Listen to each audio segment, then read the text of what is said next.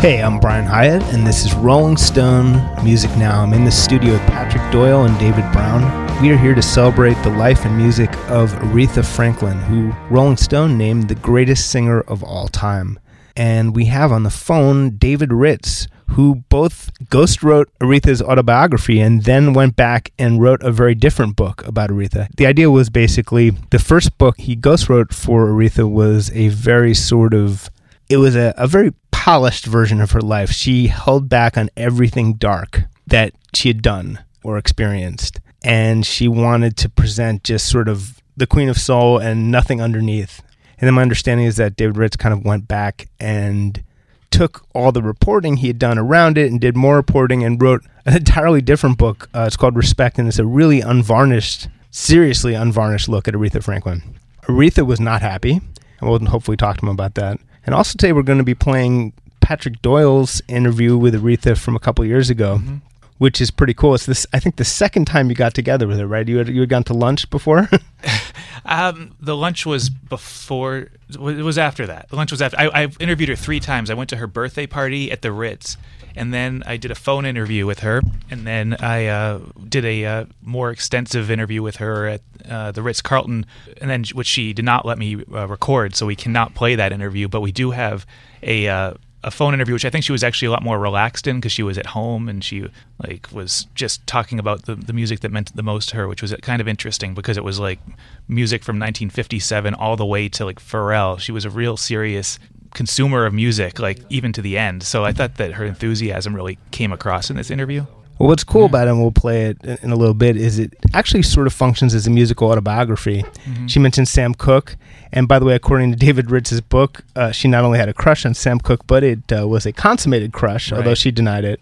So, which is the kind of juice you get in David's book. And let's see if we have him now. We may. Let's try. Here I am. Hi there. Thanks so much for being there. It is my pleasure. So we were talking about how, first you ghost wrote Aretha's book and then turned around and wrote the fascinatingly unvarnished book, Respect, about her. I wanted to talk about her sort of essential dilemma. You quote people who say that she had this sort of deep sadness in her. And, at the same time, she was making her best music and rising. She had an abusive husband and she was drinking too much. What was the sadness at the core there? Where did that come from?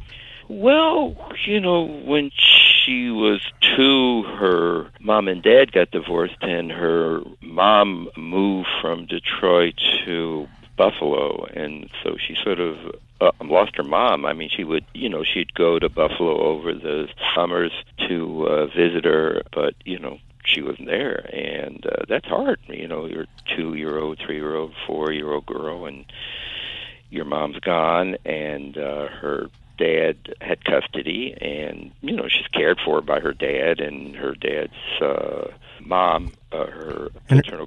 And her dad was the wildest living preacher in America, perhaps. Yeah, but I don't think.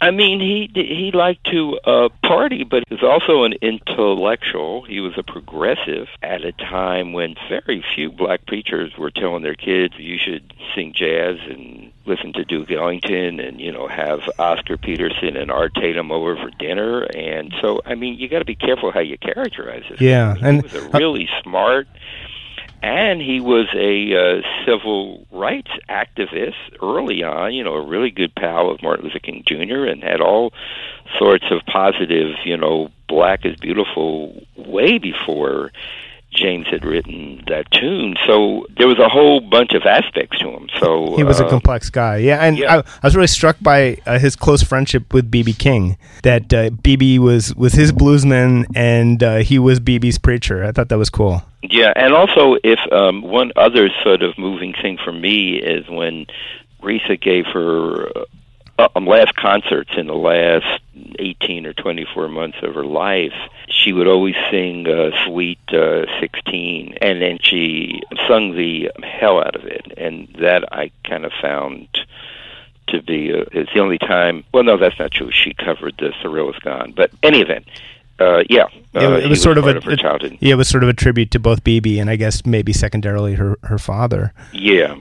But I wonder if you could explain a little bit about Aretha's sort of musical formation. It obviously started in the church, started with her dad. But how did all that work? How did she find her style? How did she learn to sing? How did she learn to perform as a very young person? Yeah, I mean, she's definitely the product of the golden age of gospel, which is, a time from the late 1940s through the 1950s when you had these incredibly powerful singers with operatic chops. And so she came up at a time when the bar couldn't be any higher. And her first real role model was Clara Ward, who was also one of her dad's girlfriends. And so that made it intimate and complicated, but also Clara could sing, and you might remember that Clara Ward and the famous Ward Singers was the first gospel group to play in nightclubs. Yeah. They played in in Vegas, right? Vegas and Birdland in New York, so they were a pioneer in crossing over or not adhering to kind of the strict boundaries of only singing gospel in church. So anyway, to answer your question, she's basically formed as a gospel singer, but given the environment of her home where her dad was an appreciator of not just sort of mainstream jazz of, the Count Basie, Duke Ellington variety, but his son, Cecil, who became Aretha's manager for 25 years, was a jazz student. So she grew up in a household where they were playing, Monk and Miles and Mingus and Bird, and he would take her to Baker's Keyboard Lounge in Detroit. She and her brothers would go there, and they'd hear Coltrane and Rollins and so forth. So she had that education. She was steeped in jazz, and as a matter of fact, when her career began, when her dad skipped over Motown because he didn't think it was an important enough recording company, and he took her to Columbia in New York, she began playing jazz clubs in those early years. She would play the she would play standards and she would play the Village Vanguard with a Monk. So I mean, jazz was and anyway, the whole short version of this: she's steeped in gospel, she's steeped in the blues, and she's steeped in jazz. And that's all there is. And she could do them all. But not only could she do them all, she did them all at the same time. And I think that's what makes her so different than any other singer. So when you hear her do Respect or Dr. Feelgood or whatever these big songs are, or even when she does Skylark early in her career on Columbia, you hear this kind of gospel praise and worship. Skylark, have you anything? Make a joyful noise, optimism of the black church, but she's also got the blues. Yeah. I mean, she's had 2 children by the time she's 15 years old. Her mom dies when she's 10. She has to leave her children to go to New York and try to make a career. She doesn't have any hits for the first 5 or 6 years while all her pals back at Motown are having big hits. I mean, she's got the blues, so she doesn't just have the blues in her heart. She has the blues history in her head. So, and then she's informed by the sophisticated phrasing of jazz. She knows Ella and Sarah, and particularly Dinah. So, as David was saying, it's easy to stereotype what the preacher dad would be in this scenario, but her dad actually was very excited about the idea of crossing over from gospel to pop. He was pushing her to do that. And Sam Cooke was a huge sort of influence and vanguard there. Of course, right? Yeah, and I think one of the things that comes through in David's book also is that it's an interesting part is that Aretha had a very competitive streak to her. I think she kind of get the sense that she wanted hits throughout her career. You could follow the course of American popular music through her, with R&B into disco, into kind of, 80s, some more synth poppy stuff. I mean, she kind of rode these waves, and you kind of get that sense that crossover thing was really instilled in her.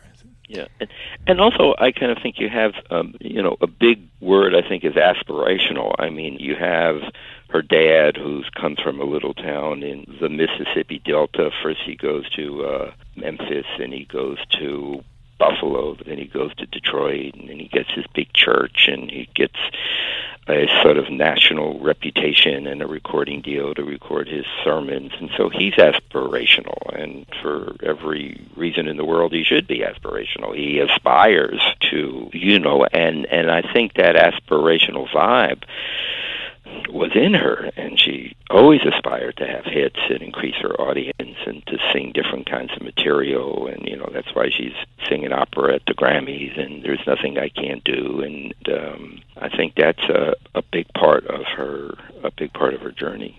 A strange sort of fundamental fact about Aretha Franklin is that she was signed to Columbia by John Hammond, who signed so many other great people. Yeah. And they proceeded to not know what to do with her for, 7-8 years. And which is, it's always kind of blown my mind that this astonishingly great artist, although she recorded some great songs there, was matched with this huge record label, and the moment she leaves them and goes to Atlantic, that's when everything works. So what was the problem there, David? Well, the irony there to me was, and it's just an irony that's not ever going to be resolved, I think. Her dad knew Gordy and stuff, and he, but he kind of went, no, man, this is like a local deal. I'm going to the label of Barbra Streisand and Duke Ellington, Miles Davis, Mahalia Jackson, and Andy Williams and Johnny Mathis. More of that aspirational stuff. And I think when they got there, their first thought, to a large degree, was to ultimately give her mainstream material so she could have a mainstream audience. It's back to the aspirational stuff. And by mainstream at that point, you meant what? They meant white, right? Well, they meant pop. I mean, there was, Leslie Uggams and Diane Carroll, and there were, singers singing, I don't know. Yes, I guess you could say white, but it was sprinkled in with some jazzy stuff and some soul stuff. They had Clyde Otis, who was a brother who had produced the Dinah Washington, Brooke Benton duets, so they toyed with it, but their main emphasis was on the Bob Mercy, who was one of their main producer arrangers. Their main emphasis was to get her a mainstream audience, which they never did. Now, the irony is when she goes to Atlantic and she signs with Jerry Wexler, he uses non-mainstream material, and that's what gets her a mainstream audience. I mean, so right. He doesn't try to cross her over. They've been trying to cross her over for 6 years. He does the opposite. He kind of says, man, she's, this is the golden age of soul. I'm going to get her some, super bad rhythm section. I'm going to put her at the piano because she's a gospel piano player. And it just was a moment in American history where that kind of music was hot, and America was hungry for it, and she became the avatar of it. And so that's why I get a kick out of, now you jump to the 80s and you have Clive coming on the scene because now her Atlantic period is kind of dried up. She doesn't really she complained about disco, but she tried to do disco. Disco's Hits is an album called The Diva, which shows her as a disco-y chick, but she didn't have any hits. She didn't get the I Will Survive or the Donna kind of. Had she gotten one of those songs, she definitely would have killed it. I mean, she would have crushed it, but she didn't get it. So, in the 80s, it all begins over again on Aretha, where Clive is this sort of master of mainstream crossover music. So, David Rich, thank you so much for joining us. David is the author, most recently about Aretha Franklin, and Respect, the Life of Aretha Franklin, which is a super fascinating book. And we're going to play Patrick's interview with Aretha Franklin. And she calls you Mr. Doyle, you call her Miss Franklin, and that's sort of actually, I don't know if you fell into that, but that's what she expected from people. Oh, yeah, they said, address her as Miss Franklin. When I went to her birthday party the first time, they said, make sure you do that. It was interesting because the first time I met her was at her birthday party, and she threw these things at the Ritz where she'd invite journalists, and like Denzel Washington was there, and politicians, and had the Count Basie Jazz Orchestra, or Dizzy Gillespie All-Stars, so she was just, and Clive Davis was there, and but she had a contentious relationship with Rolling Stone over the years. She really, Jason, who we work with, went to go talk to her a few years earlier, and went to see her sing jazz in Detroit, and went up to her, and she was very friendly, and asked if he could do an interview with her the following day. And she agreed to it. And then she said, well, who are you here for? And when he said Rolling Stone, bodyguards descended on him and it was separated from her and never saw her again. So it was always a little intense going into that situation. So more than anyone else I've interviewed. I think we won some points for, again, naming her the greatest singer of all time, putting her on the cover. Mm-hmm. You can feel the thawing of relations perhaps from that in your conversation with her. We should just jump right into it. Let's hear it. Mm-hmm. Mr. Doyle, Aretha Franklin, how are you? Hi, Miss Franklin. How are you doing? I'm very well. How are you? Good, thanks. We're recovering from the Rock and Roll Hall of Fame ceremony last night. Uh-huh. It was fun, though. Oh, okay. How was that? It was fun. It was hectic trying to report on it, enjoy it at the same time. It's just so many people in that room. It's a lot to take in. Hard to do that, trying to enjoy it and cover it, too. What have you been up to? What have I been up to? All sorts of things, Mr. Doyle. Let's see. Ever since, December, I guess, 2013. I started with Christmas in Washington, and it was wonderful, with the exception of there was some downpour on the stage, so the attendants had to come out with umbrellas for everybody, but it still was a good evening. The president and the first lady were there, and the first family. And then I went on to the talk and did... they were in New York. That's what happened. They were in New York for a Christmas deal. They come out annually. Right. And so that's how I happened to be doing that. Had a wonderful time there, a great time. Yeah. And then went on to the Motor City Casino. I appeared here in Detroit. Yeah. One night, one concert. That must have been special. Had a ball. Had a ball there. It absolutely was. And such a great room. Very, very intimate. Mm-hmm. Intimate, but yet spacious. You know, they had capacity. Mm-hmm. So it was just really great. And I had a really good time. That's great. I'm having a ball. Yeah, I was at your birthday party, and it was a blast. All right. Wasn't that fabulous? That was amazing. That was a fabulous night. I just loved the... All-Stars, the Dizzy Gillespie All-Stars. That was great. That was the brass section. They are just too good to be true. That was so much fun. So thank you for doing this playlist interview. I loved your list. Mm-hmm.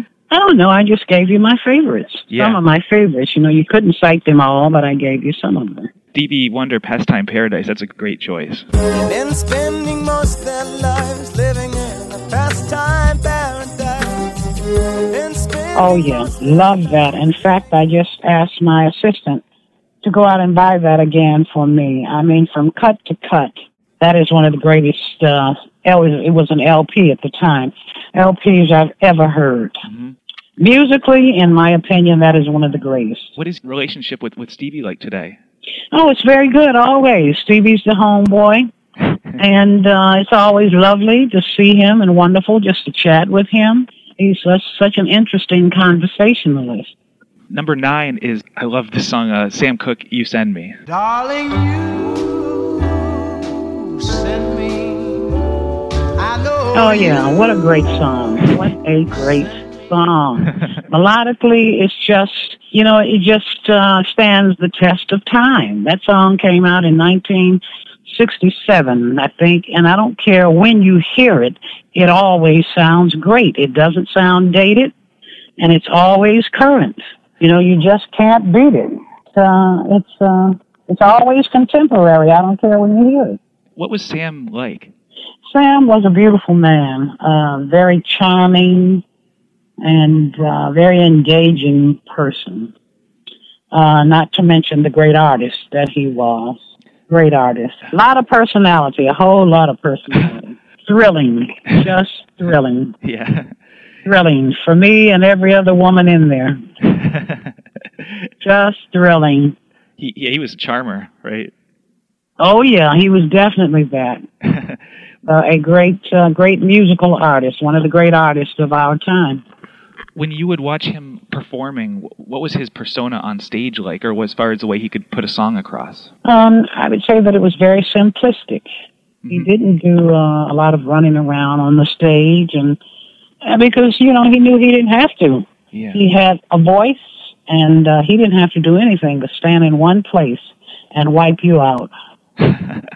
You remember seeing him perform this song? You send me? I saw it on Ed Sullivan. Believe it or not, I saw him on Ed Sullivan. Oh, wow. And that's where he first performed that.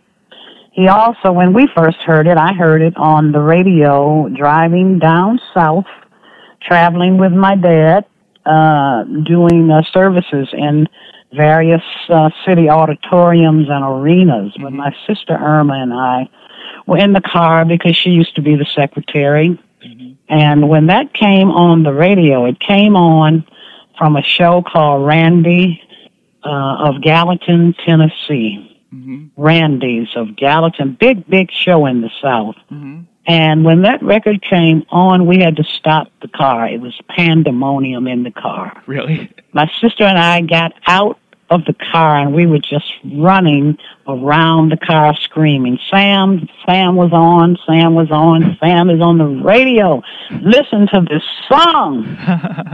And we were just having one fit on the highway. We were just thrilled because he had just left the gospel field. And no one had heard his first record yet.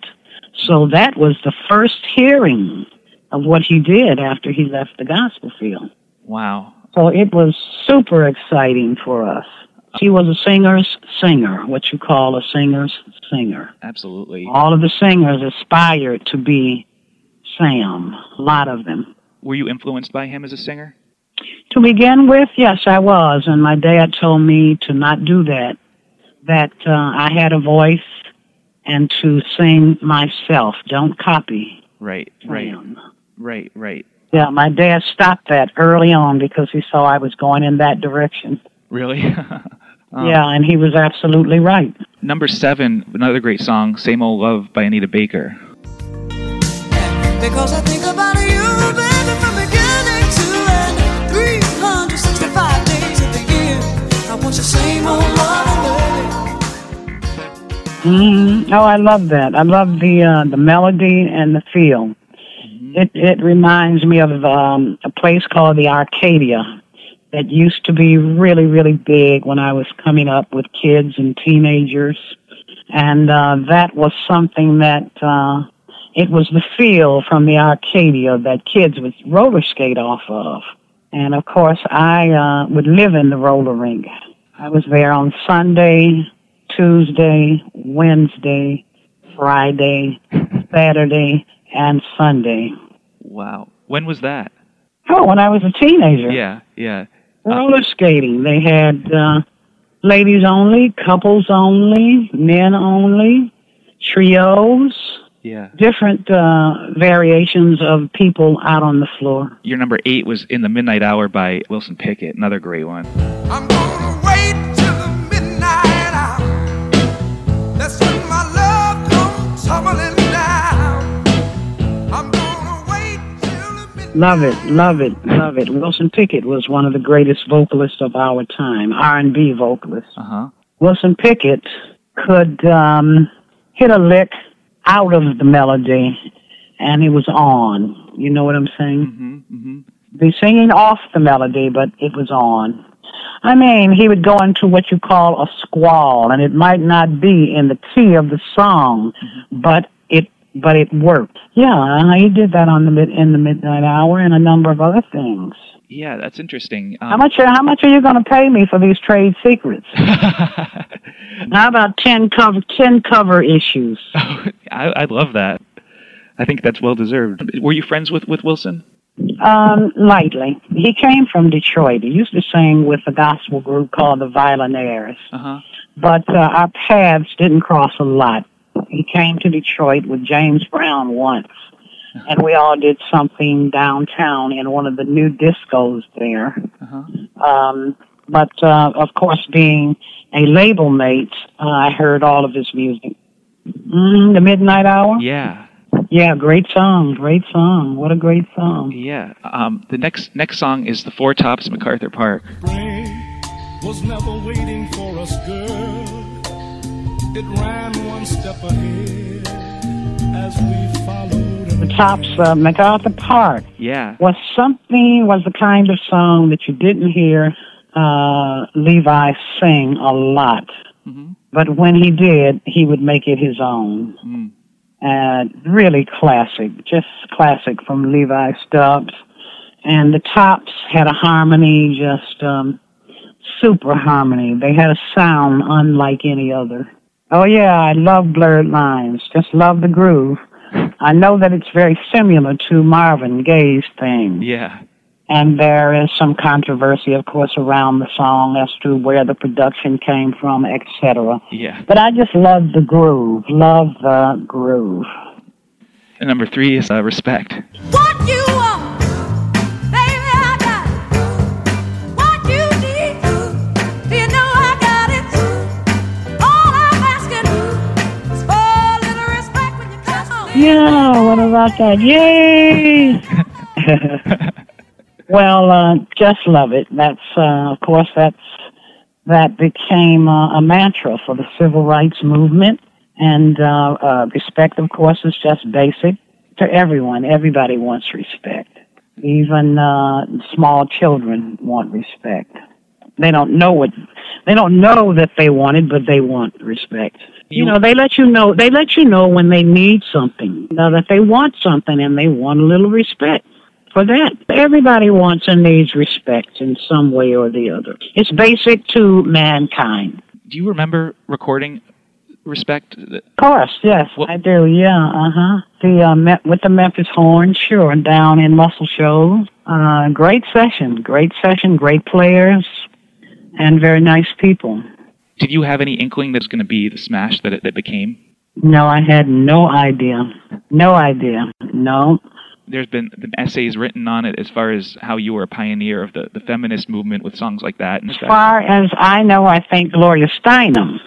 That's Gloria Steinem's role. I don't think that I was a catalyst or anything for the civil rights movement. I mean, not the civil rights movement, the women's movement, sorry. Right. But if I were, so much the better. You know, women did and still do need equal rights.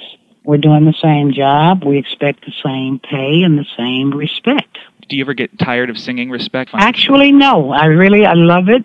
And I find new ways after the years, new ways to just keep it fresh for me without changing exactly what it is people heard on the record. How did that song change your life?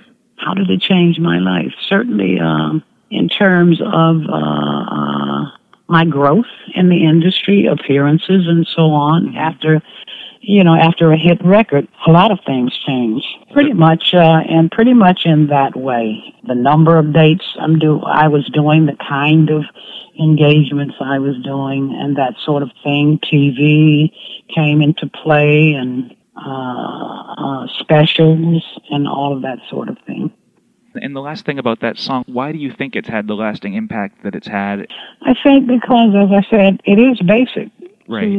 To everyone. Everyone wants respect. Yeah. Who doesn't want to be respected? Who doesn't want to be respected? So I think that was the success of it, that they could very easily relate. And what they perhaps could not say, the record said it for them. And how did the backup vocals happen on that song? Well, my sister Carolyn and I got together on that. Uh-huh. And during that time in Detroit, there was a cliche called Sock It To Me. Uh-huh. And I decided to put that in the background. Sock it to me, sock it to me, sock it to me. There was nothing sexual about that. Really? Oh, okay. No, there was nothing sexual about it. Some people thought that, but it wasn't. And of course, Laugh In came along and just stole it. Mm-hmm. Sock it to me, sock it to me, sock it to me, and did their thing with it. What did sock it to me mean as far as when it was a cliche? It's like, give me a high five, high-fiving. Right. Yeah. And number 1 is Happy by Pharrell. Because I'm happy. Clap along if you feel like a room without a roof. Because I'm happy. Clap along if you feel like happiness is the truth. It's a great song. What do you love about Happy? Love happy. Yeah, it's a melody that makes you feel happy. Yeah. You know, it's just a delightful little melody that almost anybody can sing. And something that Sam said about hit records. If people can sing along with you it probably will be a hit. Yeah, I love his delivery of that song. It's very good. It's perfect. There one more song that comes to your mind that just after doing this that you didn't include? Oh, Barry White. Barry White. Oh. One of my favorite artists. Can't get enough of your love. My darling, I can't get enough of your love, babe. And we had what we had. Whatever we had, it's over now. Those are two of my favorites of Barry. What did you love about Barry? I just like the tone of his voice and the moniker, the maestro. And he certainly lived up to that. The Love Unlimited Orchestra, and he and I used one of the same arrangers back in the day. Gene Page used to do a lot of my arrangements, as well as Barry's. Uh-huh. And the fact that he came from very humble beginnings to the success that he walked into was a great, great story. How he used to walk, from the Valley to Los Angeles, looking for a job. At that time, he was not the Barry White that we came to know. But I said, that tells you when a person really wants a job, how far they will go. Right. And because that's a long, long walk from the Valley to L.A., if you know anything about the Valley. That's a good 30 miles, maybe. Wow. But he would walk it daily. Looking for a job. Oh, my God. So, when people say, I'm looking for a job, and they tell you a few little things that they're doing, I say, you couldn't be serious. You're not really looking for a job. Barry White was looking for a job. Definitely. I know what you mean. I mean, people just send out a couple resumes. That's not enough. Yeah, a couple of resumes, and, well, that's not really looking for a job.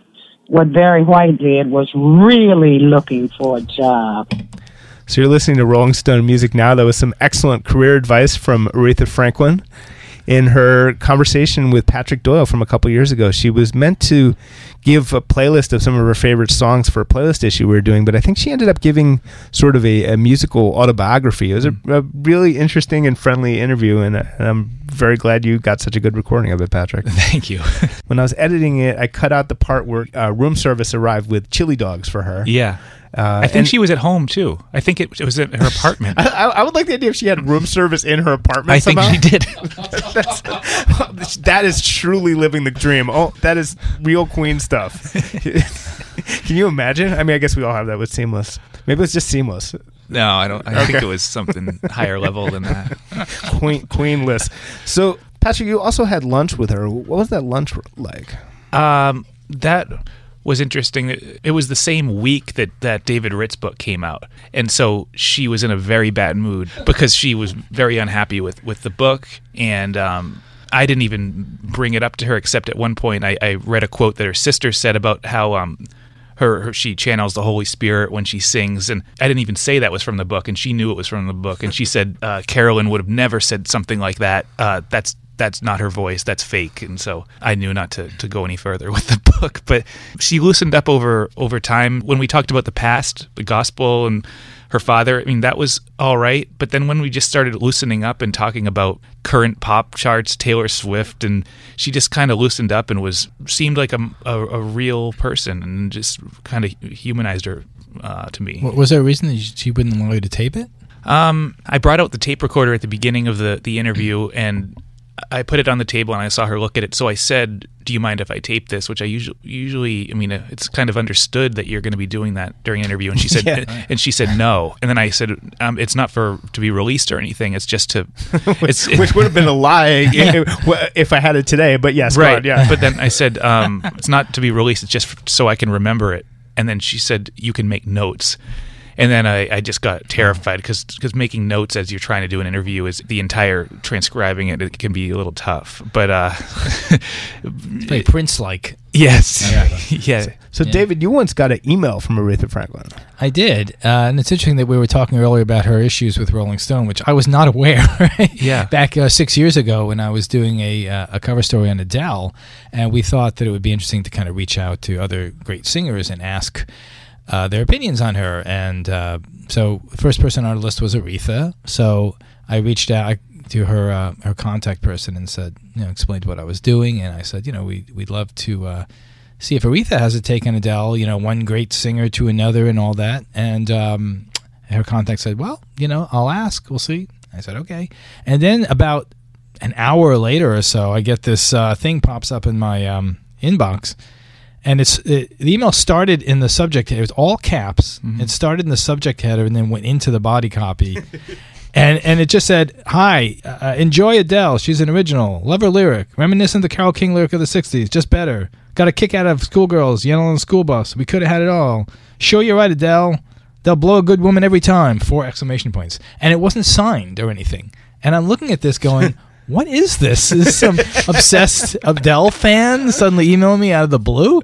And then I looked at, again, no signer. Then I looked at the email address, and it was one of her nicknames, at something or whatever service she used. And I went, oh, my God. Oh, this is Aretha. Right. It was bizarre. But I think it was that, to get back to something Patrick said, I think one of the things about Aretha is that she was both this kind of imposing, regal, Queen of Soul figure, Miss Franklin, but there was another kind of very human, earthy, approachable kind of side to her. She had a kind of interesting duality to her. And the fact that she would, email me directly, and I think I even wrote her back. I don't remember if she responded, but you rarely get emails directly from someone at that level, We only have a couple minutes left, but I wanted to touch on our sort of favorite Aretha moments. And I think for me, it's her Live at the Fillmore West album with this insane band. It was King Curtis's band, and King Curtis was murdered not long after, which sort of robbed her of this. She had found the perfect band leader, this insanely funky band, blowing away the hippies at Fillmore West. And it's the live album where she pulls Ray Charles out of the audience, who never ever sat in with people or did guest appearances, and he gets up and they repeat the song she had just done, Spirit in the Dark, and just kind of do it again, and he didn't even know the lyrics, and it's this whole, but it's a fantastic concert. And it was very fraught, because she was not used to playing for quote unquote hippies. So when they broached, the Fillmore West in 1971 was like, ground zero of the West Coast counterculture, and she, was quoted as saying, like, I don't know about this. She had just come from Vegas, she reached that level, and so there was a lot of nervousness on her part, and to kind of pave the way, make it a little more acceptable. They included all these like white rock numbers, Love the One You're With, Love the One You're With, Make It With You by Bread, Eleanor Rigby. Things like that, and which are all great. And are great examples of the way that she would take a song like that, or Bridge Over Troubled Water, and she'd just own it. Like you wouldn't even remember that there was an original in some of those, maybe not Eleanor Rigby, but certainly other ones. Well, I love Eleanor Rigby because she's just like, I am Eleanor Rigby, and you're like, okay. But there's so much great stuff, and there's so many songs that you might forget that she recorded, famous songs that you don't think of as being hers. I don't know, People Get Ready. She has an unbelievable version of People Get Ready. Mm-hmm. So it's Hold just On, like, I'm Coming. She did in the 80s. It's just a million things that you can go back and find, and it's one of the major treasures of the 20th century, and we were very lucky to have her. But this has been today's Rolling Stone Music Now. I think we could give her a few episodes if we could, and we'll be back next week here on Sirius XM Volume Channel 106 on Friday at 1 p.m. In the meantime, we are a podcast. Download us as a podcast. Subscribe to us as a podcast wherever you get your podcasts. Maybe leave us a nice review on iTunes. And thanks for listening, and we'll see you next week.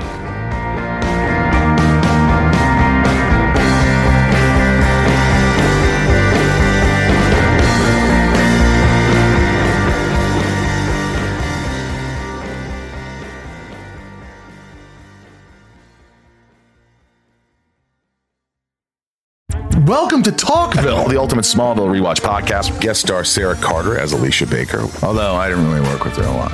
But Tom did, and they had some real big smoochy scenes. Yeah. Can we talk about that? Could there be any more sex? What was a 3-page makeout scene that just kept going? Good Lord. We get it. They have chemistry. Jump in now or catch up on any of the past seasons of Talkville on YouTube or wherever you listen.